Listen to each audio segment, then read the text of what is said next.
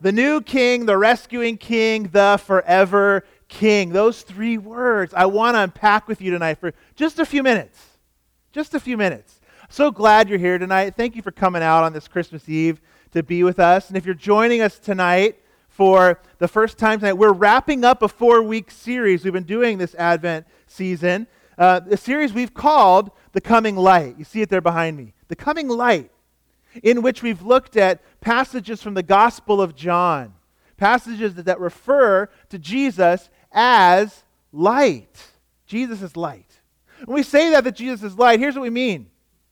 That he is the one that brought truth to the world, reality and purpose and salvation to the world. And we finished this Christmas story of Jesus' birth we heard read tonight.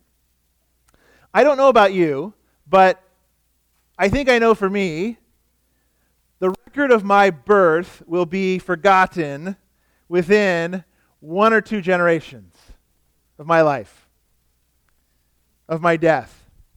Nobody will probably, unless something really freakish happens, remember me in history, right?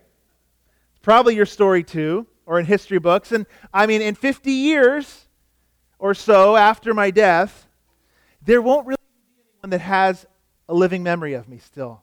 And probably for all of us. Think about your birth, your life, and someday when God calls you home and you pass on. So what's so amazing about Jesus Christ? This birth story, this story that we celebrate at Christmas, and why has it lasted so long and survived thousands of years after his life on earth? And here's another question for us tonight. And what do you really think about this baby in the manger that we still celebrate at Christmas time? Do you think of him as a king? Is he a new king, a rescuing king, and a forever king? And if he is, what does that mean for your life? Sometimes I'm afraid we've taken the Christmas story and sort of domesticated it a little bit.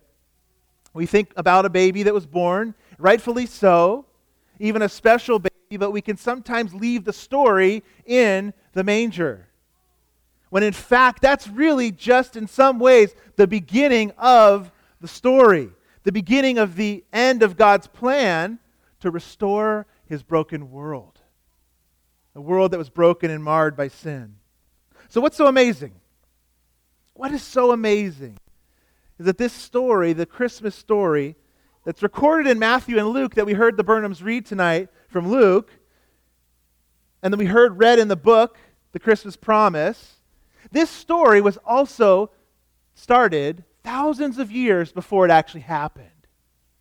There were those that recorded in the Bible, in Scripture, the promises of this coming king, thousands of years before it even happened. That's pretty amazing. And that this baby fulfilled those promises thousands of years later. The promises that were made to God's people, promises of a new, promises of a rescuing, promises of a forever king. And I thought it'd be fun to just take just a couple minutes on each one of those words to see why he's remembered, why we're here tonight, why we're gathered, why we celebrate Christmas and this baby. And know that that's the reason we can have hope and joy and true life tonight because of this king. So let's talk about it. What was the first one? Anybody remember? Oh, you guys were listening. Good. A new king. A new king. Kings have come and gone throughout history, and they will continue to come and go. Rulers and leaders, sovereigns, great powers, they will come and go. But never any king like Jesus has come.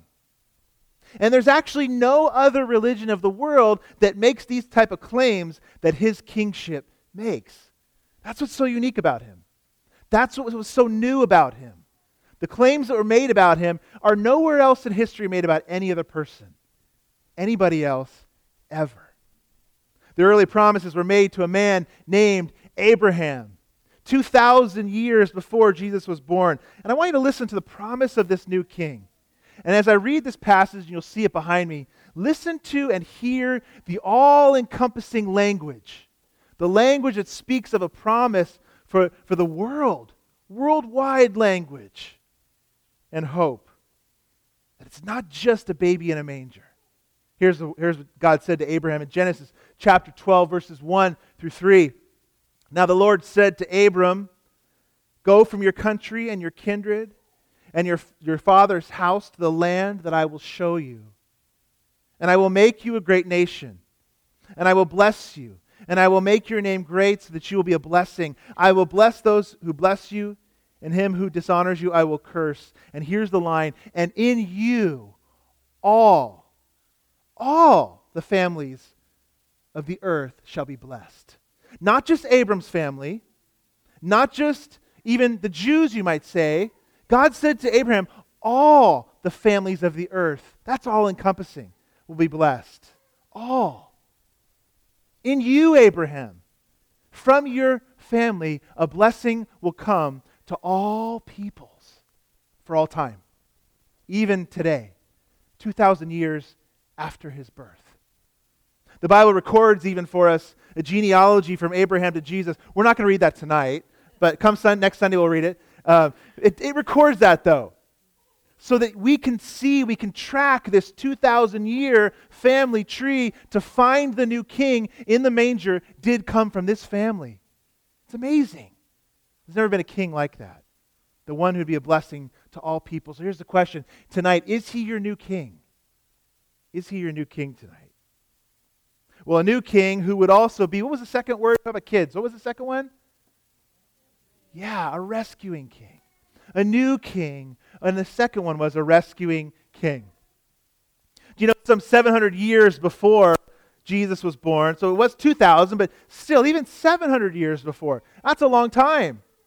Before he was born, a man named Isaiah told about this king. He told about this king who would rescue us from our biggest problem. And what's that? It's ourselves. Lives inside of us. He'd be a king who would come and die for sinners. And the alienation that we have from God, that only God himself can restore. That's what Isaiah said. And so God becomes a man at Christmas. Heaven and earth meet in Jesus. Can you imagine that? Heaven and earth come together in this baby's birth in the manger. The baby in the manger, so that he can do this. The words of Isaiah the prophet. So that he can do this. Surely he's borne our griefs. You'll see it coming up from Isaiah 53. Surely he's borne our griefs and carried our sorrows. Yet we esteemed him stricken, smitten by God, and afflicted. But he was pierced for our transgressions. He was crushed for our iniquities. There it is, our sin. Upon him was the chastisement, the punishment that brought us peace. And with his wounds we are healed. And we like sheep, all we like sheep have gone astray. We've turned every one to his own way. And yet the Lord has laid on him the iniquity of us all. So yes, it was a baby in that manger. But that baby came to earth to start, to begin, to finish a rescuing mission of humanity. That's what happened in that manger. We all know, if you think about it, I know, you know, the world isn't right. There are things that happen, there are things that take place that we just know it shouldn't be that way. And we all know, if you think, not just the world, but you know the desires of your own heart. The desires of our own heart can be twisted and go our own way, just like Isaiah said in that passage, all we like sheep have gone astray. We know that. You know that. I know that. We all know we need somebody to make it right. To fix what's broken outside of us, but what's also broken inside of us. Isaiah tells us of the king who would be broken. The king who would be crushed, the king who would be afflicted, the king who would be smitten, killed for us. Taking on himself the chastisement, kind of a strange old word, but it really means punishment that we deserve so that we could be right again with our Maker, with God. He laid it on him, Isaiah says, our iniquity, our wrongs, our sins, so we could be healed. So healing started in that manger that night. Healing for the world. Healing for you as he came to rescue us So, is he your rescuing king? Is he your new king? Is he your rescuing king? And what was the final word? Anybody remember? What was it? Forever. Yeah, forever. A forever king. A forever king. As we read in that story, kings come and go, don't they? Leaders come and go. None of them will last forever. Some 600 years before Jesus, another promise was given about this forever king who would be called, here's the phrase, the Son of Man. The Son of Man. I want you to think about that phrase, the Son of Man. Sounds like a pretty plain title, doesn't it? The Son of Man. I mean, if you're sitting here tonight, you are either a son or daughter of a man, aren't you? You're the son or daughter of a man. It's the way that's just life, right? It's a pretty plain title. But I want you to look at something. The last prophecy we'll read tonight. Look at how this Son of Man is described. Look at how this one is described from the book of Daniel, some 600 years before Jesus was born. And behold, with the clouds of heaven there came one like a Son of Man. And he came to the Ancient of Days, that's God, and he was presented before him. And to him was given, this Son of Man, dominion and glory and a kingdom that all peoples, nations, and languages should serve him. The dominion isn't everlasting. There it is, forever. Everlasting dominion, which shall not pass away. In his kingdom, one that shall not be destroyed. Who but God would be given glory, eternal dominion over all peoples and all nations, and they would come and serve and worship him? Who would that be reserved for but for God? Not any just old human, not any normal king, not any just normal leader, but for God, this one, this Son of Man.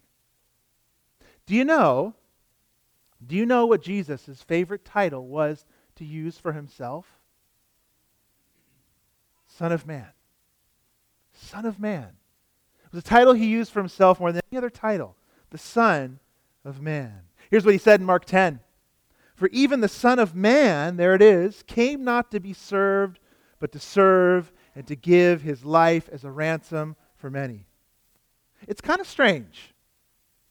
Jesus was such a special, new, rescuing, forever king. Why did he use it seems like such a plain title, Son of Man.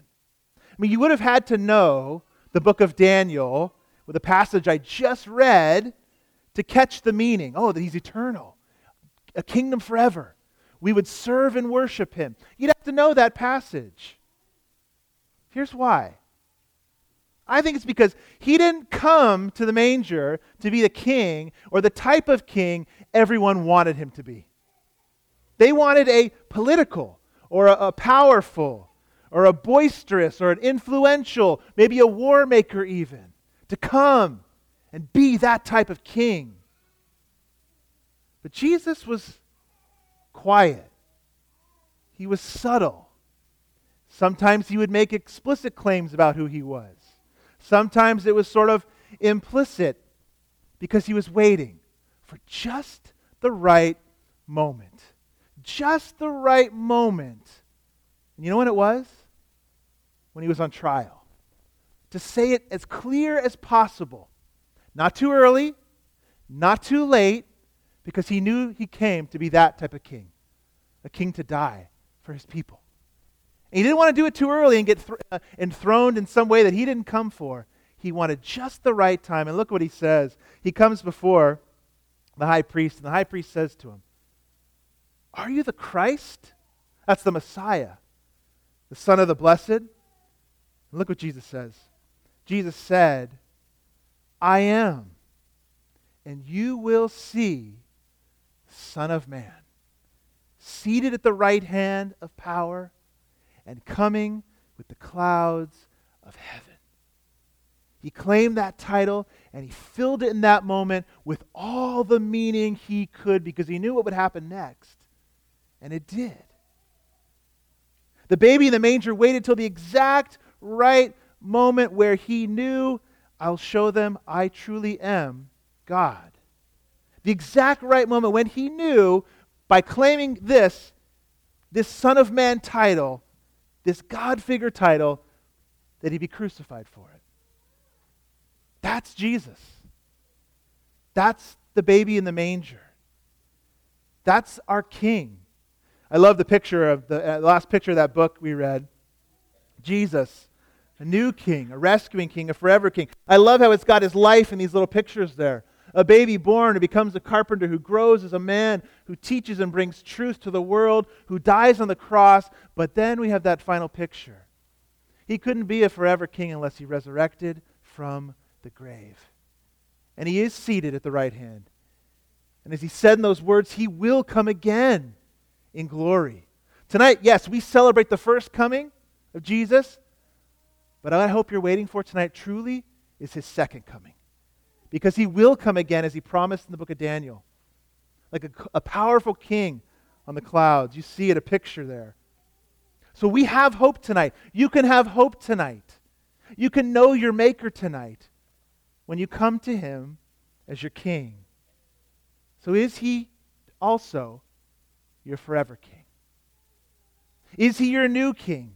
Is he your rescuing king? Is he your forever king? I hope he is. If you're not sure, talk to somebody who brought you tonight. Come talk to me. Talk to one of our elders. Come back next Sunday if you're not sure. But it's one of the most important questions you can ever answer. Would you pray with me?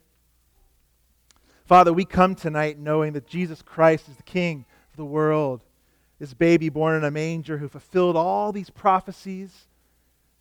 What really started in the manger was the beginning of the end of this rescue plan for humanity. And so, Lord, we celebrate it in our hearts tonight. We celebrate it with our families tonight. We celebrate it around our trees tonight and tomorrow morning as we share time with family and friends. And Lord, let us celebrate it year-round, that Christ, you've broken into the world. Heaven and earth have met, and the Redeemer has come. And someday, as Daniel said, and even as Jesus claimed, the Son of Man will come back, and he will take us home. Or really, ultimately, bring us a new home down to earth. We thank you for this story. We thank you that you've kept it going in the church and throughout the world. We pray and know that it'll keep going forever. Let us be part of that, we pray. In Christ's name, amen. Well, tonight as we close, one of the things I love about Christmas Eve is candles and candle lighting and being together with our family and singing songs. And hopefully you got a candle on the way in. Did everybody get one? Hopefully you got one. Tonight we're going to light the Christ candle, which is the center one here. It's a white candle, and it represents the spotless Lamb, Jesus Christ, who came into the world, this King that we read about and heard about tonight. And then what I'm going to do is light my candle from that, and we've got a few guys that are coming down right now to the front, and I'm going to pass it off to 3 different guys, and they're going to go down and light the rose in the middle, and then we're going to pass the flame down. So here's what I want you to do.